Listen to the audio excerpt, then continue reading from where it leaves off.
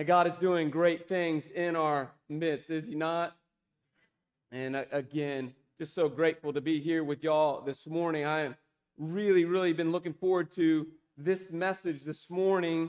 Part of me wants to play this last chapter of John out because it's been such a rich and rewarding time for us in this book. At least it has for me. I pray it has been for you as well. We really only have 2 weeks or so left in this small book. So we're coming down the final stretch. We're in that last 100 meters of the race, if you will. And John is going to tell us some things this morning as he captures the essence of the entire letter. The essence of this message this morning is this: what does it truly mean to be born again? What does it really mean for us to be born again? And he's going to give us a threefold test, if you will. If you've been with us through this series, he's been taking us through the classroom, and he's taking us from classroom to classroom, test to test, and now he's coming to that final, all-encompassing test. You know, that test that you got to get and take to get out of school. I don't know if you've ever had one of those tests, but they're nerve-wracking. I've been putting off a test for almost, I think it's 10 years now.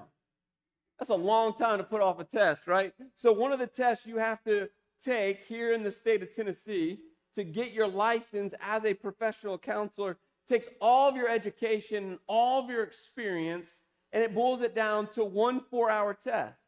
And that one 4-hour test will let you know if you know what you need to know in order to get a license. And I've been just kicking the can down the road. And I was grandfathered in. I hope this isn't being recorded because this will mess me up for sure if the state ever hears this. I've been kicking the can down the road over and over again because I'm terrified of tests. I have test anxiety. I have this reoccurring nightmare. I call it a nightmare. Y'all might laugh. It's not funny to me, so if you laugh at my expense, shame on y'all. But there will be many nights I'll wake up in the middle of the night in a dead-out panic because I'm in the classroom. In this classroom, it's an electronic test. I hit enter, and then those big 4-letter words come across the screen: fail. And I'm like, oh, man. Now, see, here in the state of Tennessee, it's 3 strikes, you're out.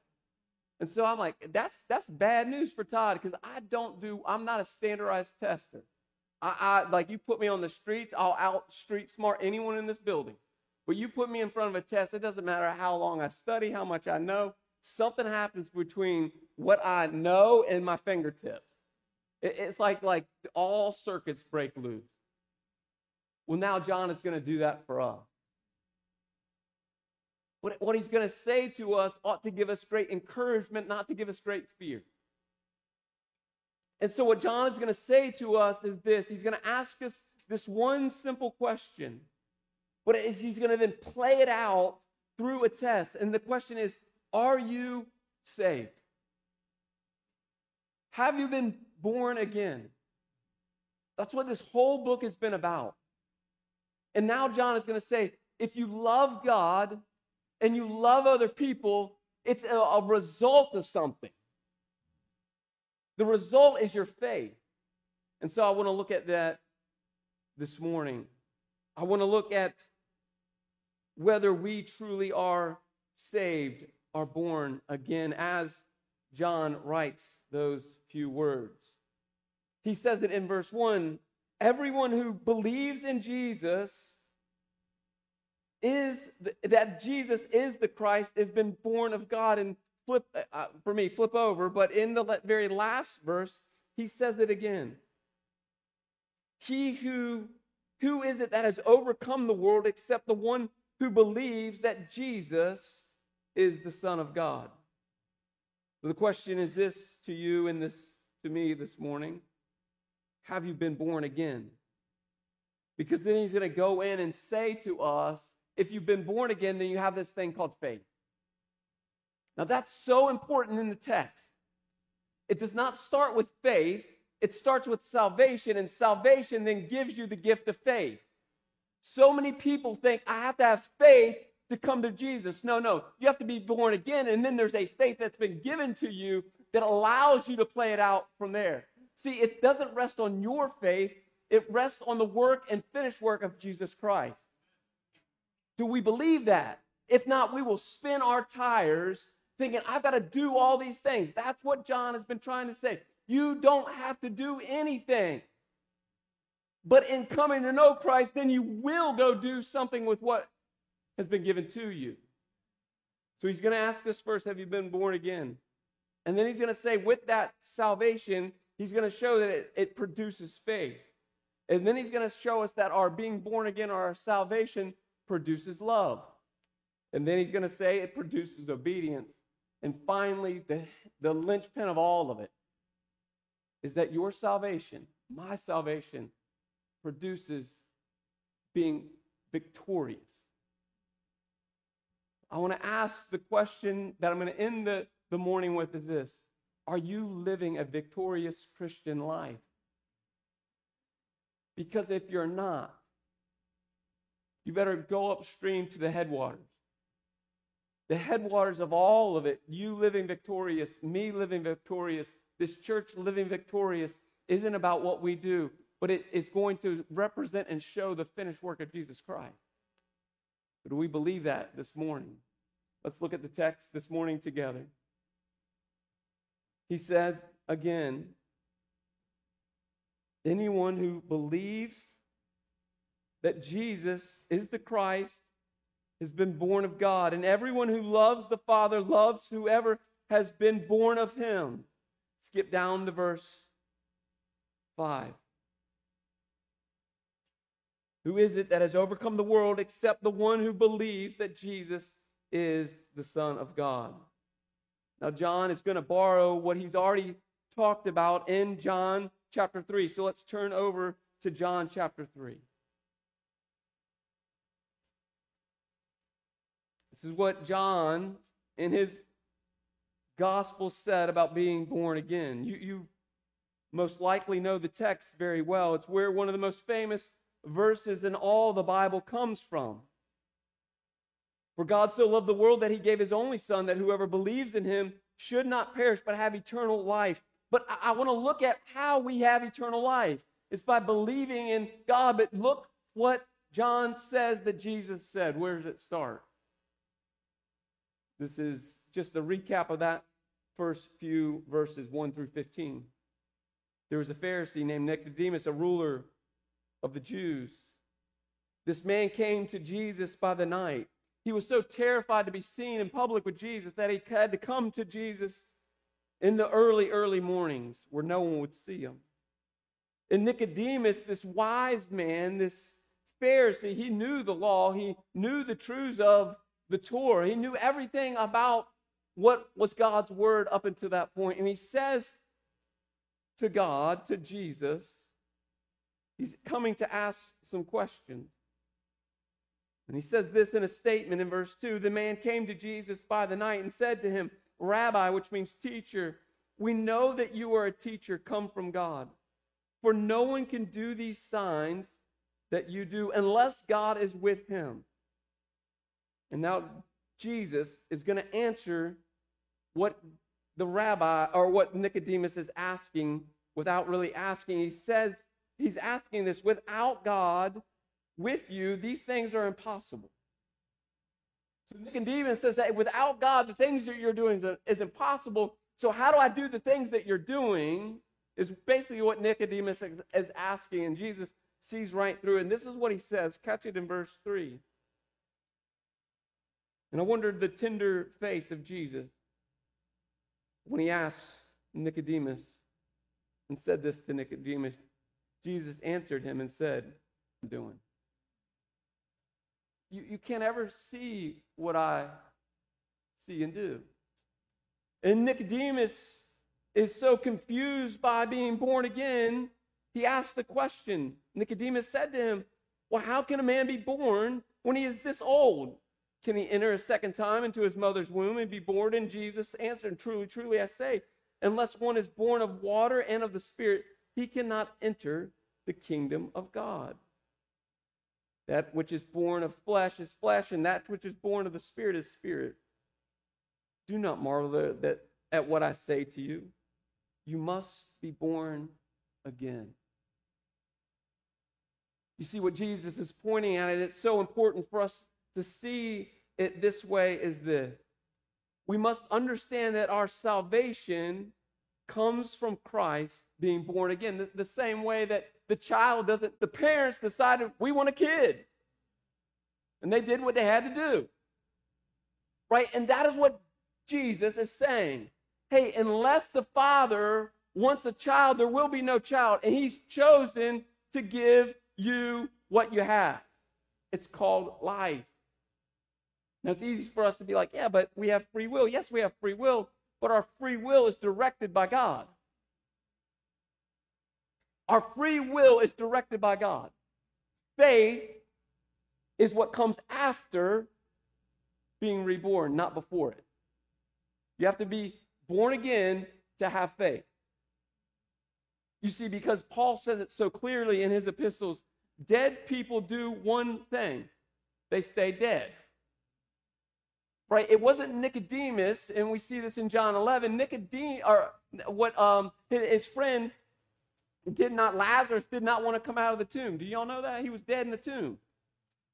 He'd been dead for 4 days. He started smelling bad. But yet, what did Christ do?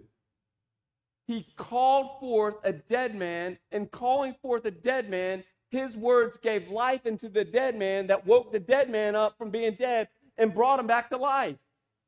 That is what Christ has done in your salvation. There was a moment in time when you were dead as a doornail. I know you were alive, but your soul was dead.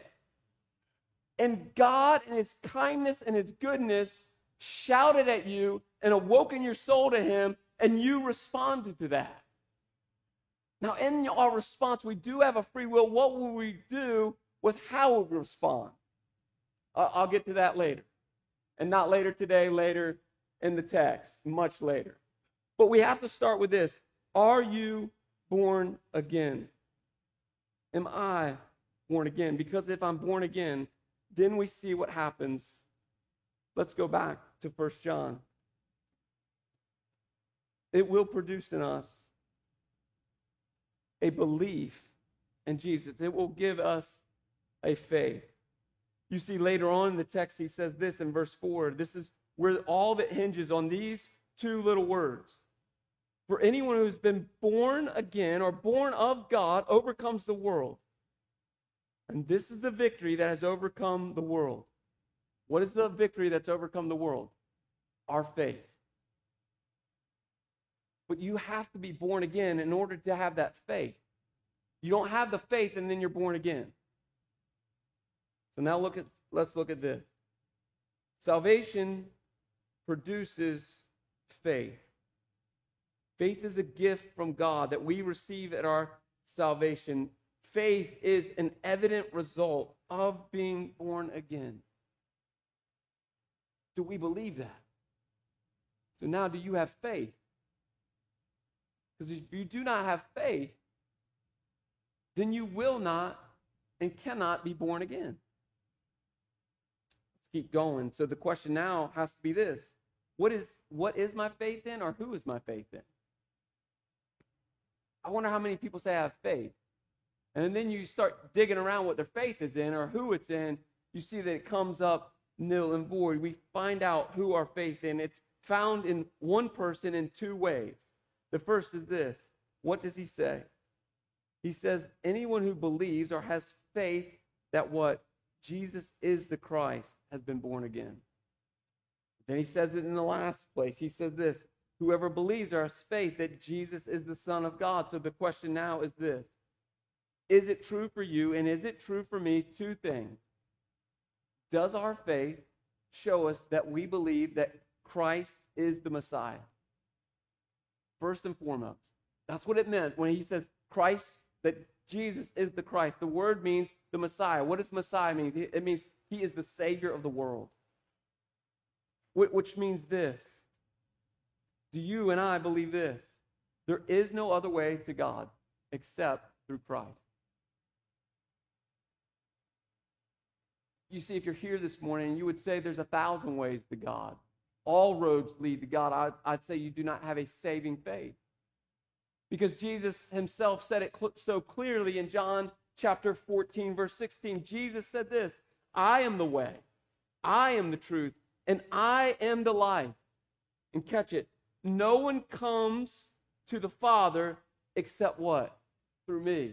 So this idea that there's this mountain, and at the top of the mountain is God, and that there's all these pathways up to God, and Jesus is one of the pathways. Jesus himself is saying, no, that's simply not true. There are no other ways to God the Father except through me. So do you believe that this morning? Do I believe that this morning? Do we as a church believe that this morning? There are no other ways to God except through Christ. And it's through his invitation and his invitation alone. Then he says this, not only do we must believe that he's the Messiah, we also must believe what? That he is the Son of God. What does that mean? That he's fully man and yet fully God. That's what separates us from every other religion, these two things. That there's only one way to God, and the one way to... He says this in John 10, verse 30 through 38. I won't read all the text. I'll just read the sandwich, the bookends of the text. This is what Jesus says. I and the Father are what? One. He goes on to talk about what that looks like and how the Jewish people wouldn't believe that. But then he says at the very end, he says this, but if you do not believe them, even though you do not believe me, believe the works, that you may know and understand that the Father is in me and what? I am in the Father. Now the question is this for you. If you've been born again and you have faith, is your faith able to say, yes, without a shadow of a doubt, I've been born again and I believe I have faith in Jesus as the Messiah and as the Son of God? If you do not believe that this morning, you do not have a saving faith. If you do not believe this morning that there is no other way to God except through Jesus Christ, you are not saved. Now, you can throw rocks at me, you can stone me, you can crucify me. I'm just preaching God's word to you. The world is going to tell you a lot of different things than what I'm telling you this morning. But this is the truth. There is no other way. And now he's going to say, because of that faith, because of what that is producing in you, because of that belief, then something has to happen in you. And when something happens in you, then what happens in you has to play out outside of you. So now he's going to say this. He's going to say, your being reborn that gives you faith in your salvation, it must produce something in you and me. What did he say it must produce? It says this in verse 1. Everyone who what? Loves the Father, loves whoever has been born again, or born of the Father. So the first thing that we see is this. Salvation produces love. Love for God and love for other people. Now, I've been preaching on this for the last several weeks here, so I won't spend a ton of time on that this morning, but this is the next thing. Do you love God? Do you love the things of God? Do you love who God is? Are you captivated by God? Are you in awe of God? Are you in wonder of God? Do you love God? Because if you don't love God, you won't love other people. And John also says if you don't love other people, you don't love God. So if you have a love problem, you have a faith problem. If you have a faith problem, then you've not been born again. So John is saying, do you, as you take this test, can you say this morning, I love God and I love other people?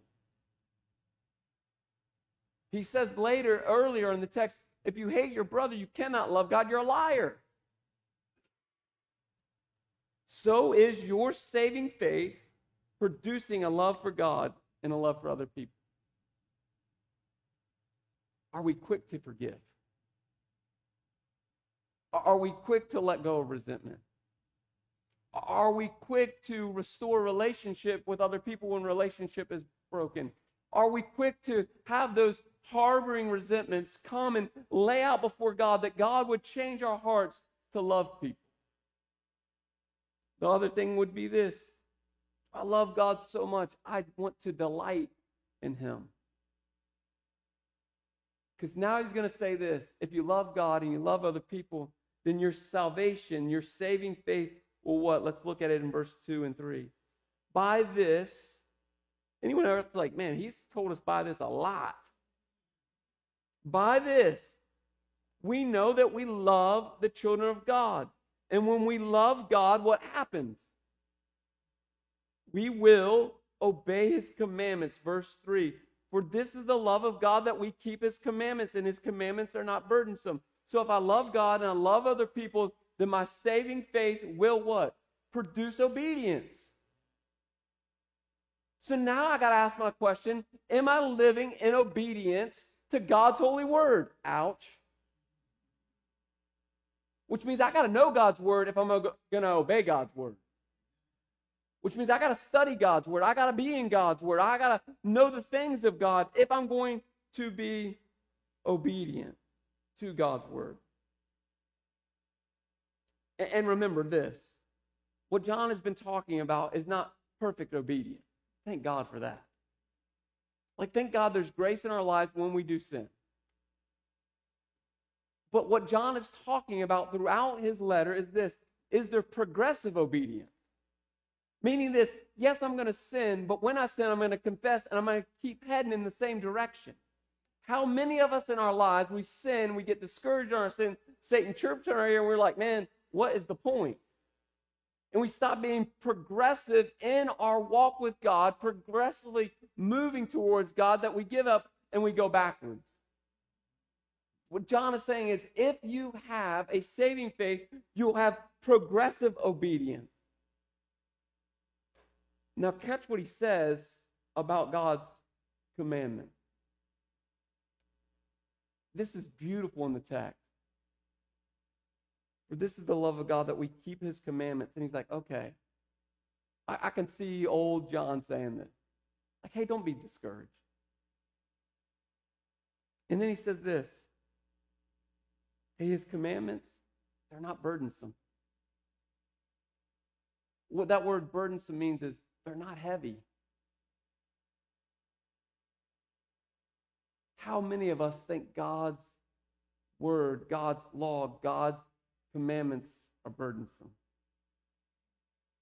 I'm not saying you like them. I'm not saying you want to live by them.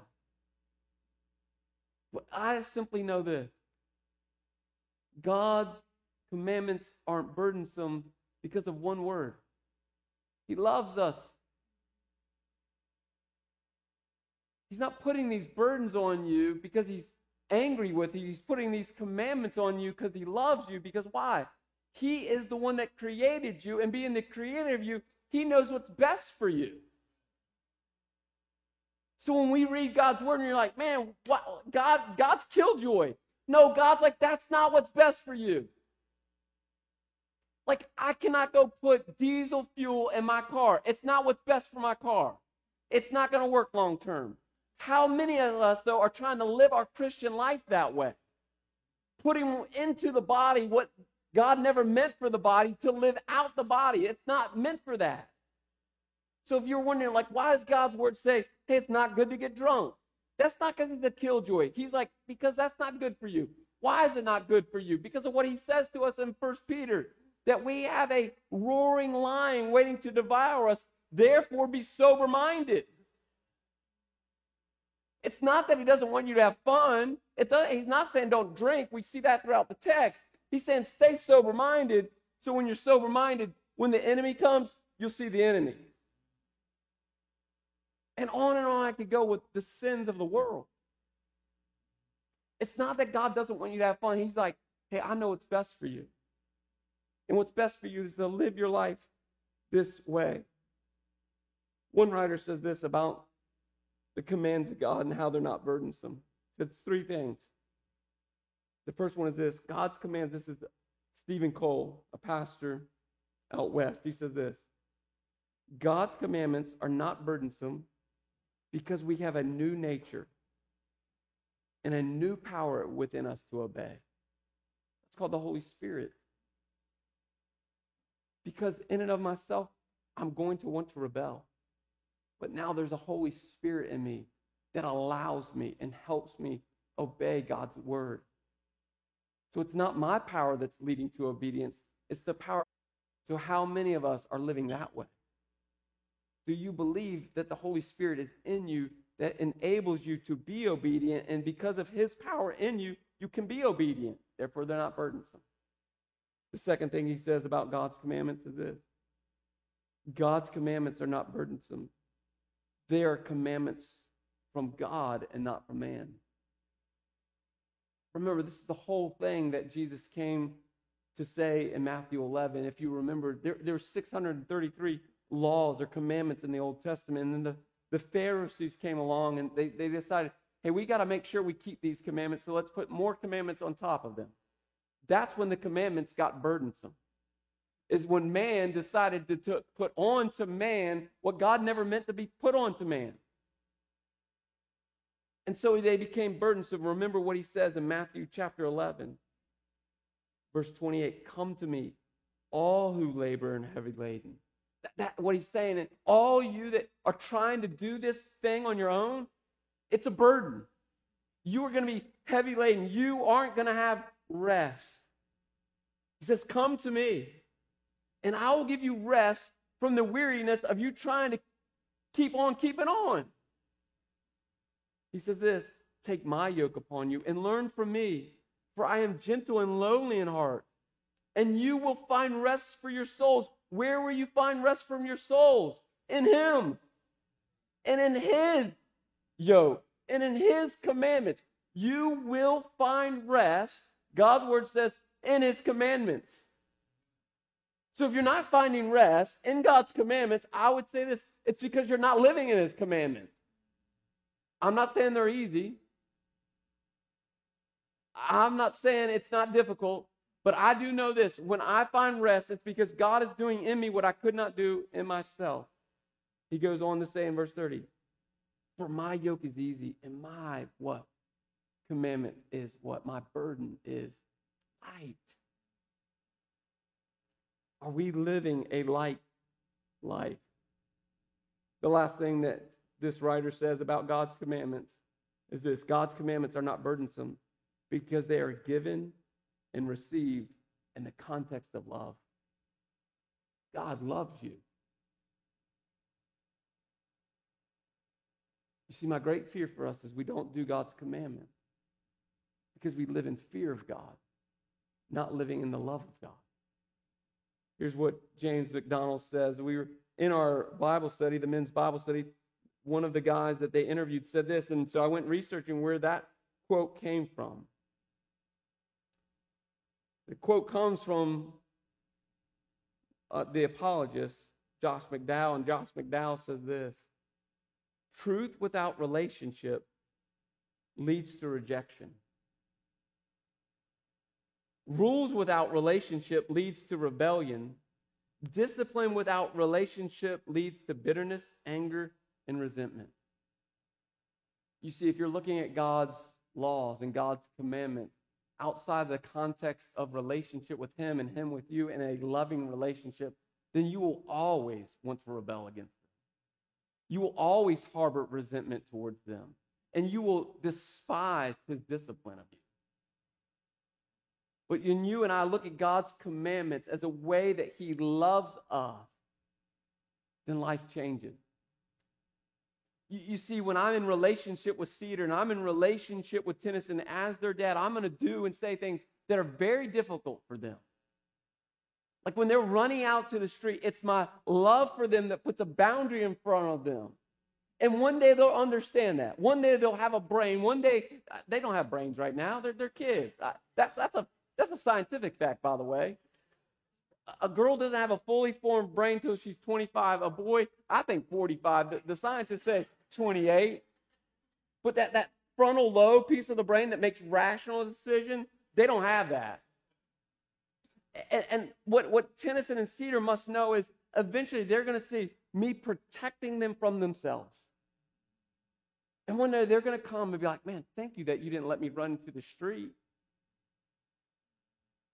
One day they're going to come to me and say, thank you that you didn't let my boyfriend or my girlfriend come into my bedroom. Thank you had boundaries around alcohol. Thank you had boundaries around dating. Thank you had boundaries of what it looked like to sit at the dinner table and do God's word together. One day they'll do that. They're not doing that now. They are rebelling against that. But the more that I grow in love for them and their love for me, they will come to me and be like, oh, my dad wanted what was best for me. Do you believe that? And do I believe that about God? God loves us. And it's his love for us that he gave us his law and his commandments. Not that they be burdensome, but that you be able to rest and find life in them. Are you finding life in God's commandments? The last one to me is the sweetest one of all. My faith in being reborn gives me salvation that produces victory. Just for a second, I want to go back to my love for shoes, if I'm allowed. I don't just love any shoe. I love Nikes. Anyone want to know why I love Nikes? Because of this verse right here. No, for real. Don't look at me like I'm crazy. What John says here in this text 3 times is this. Look what he says. For anyone who has been born of God overcomes the world. And that is the victory that has overcome the world, our faith. Who is it that has overcome the world except the one who believes? 3 different times he uses the word overcome or victory. The word victory is where we get the word Nike. That's why I love Nikes. Every time I put on Nikes, I'm like, man, I got victory. Now, I'm joking about that. But what is true for you and true for me, we have victory in our salvation, but how many of us do not live victoriously? And what John is saying is this: that is not a victory that is coming. That is a victory you have today. It is a present tense victory, not something that's coming. Now, what is true, you will have victory today and tomorrow and the next side of eternity. But so many of us don't live the Christian life victorious today, and we're waiting for the victory. And John is saying, no. You have it right now. At the moment of your conversion, at the moment of your rebirth, you had a faith that gives you victory. Do we live like that? Remember what the Apostle Paul said about victory. He said it this way in Corinthians 10:13. No temptation has seized me except which is common. But God is faithful and will always give me a way of escape. That's victory. Yes, we'll be tempted. But no, we don't have to fall into the temptation and therefore produce sin. But you have to believe you have the victory in Christ today. That Christ that gives you the ability to obey is also the Christ that gives you the ability to be victorious today. But are we living that way? Here's how one writer says it. I think the way that we've translated it in the text is a bit off. I know it's for readability's sake.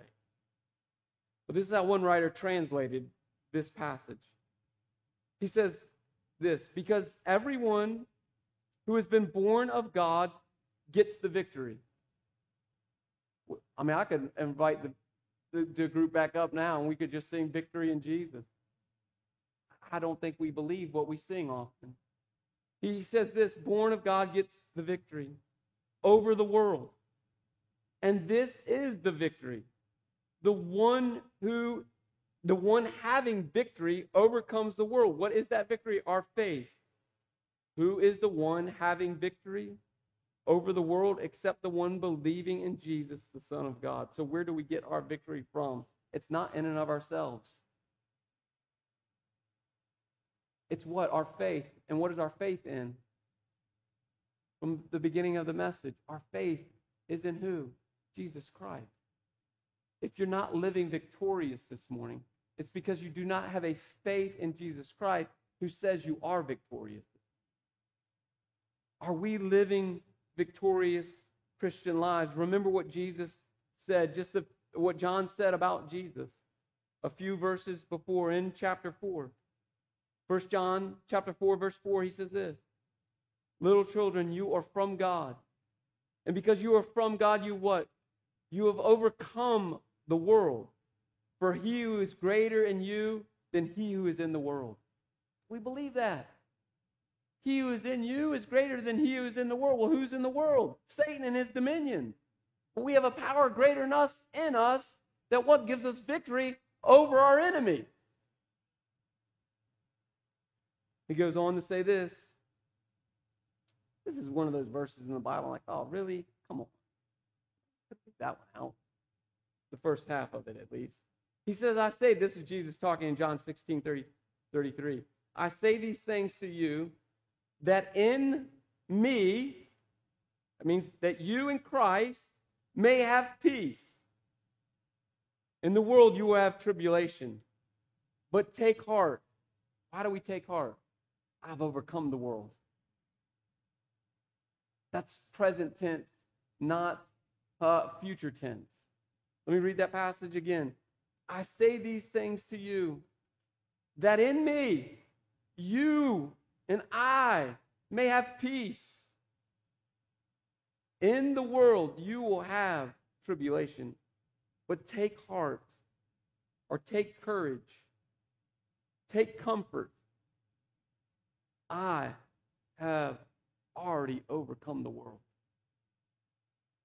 So this morning for you and me, is my salvation producing a victory? Are you living a victorious Christian life? I want to ask 4 questions in the way of application, and then I'll pray for us. The first one is this: have you come to know Jesus as your Savior and as the Son of God? These next 3 questions will not matter if that is not true for you.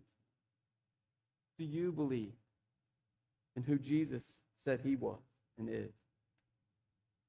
The next is this: as we look at this test this morning of our saving faith, do I have love for God and love for others in my life? The next question is this: do I have obedience to God's commandments because they're not burdensome in my life?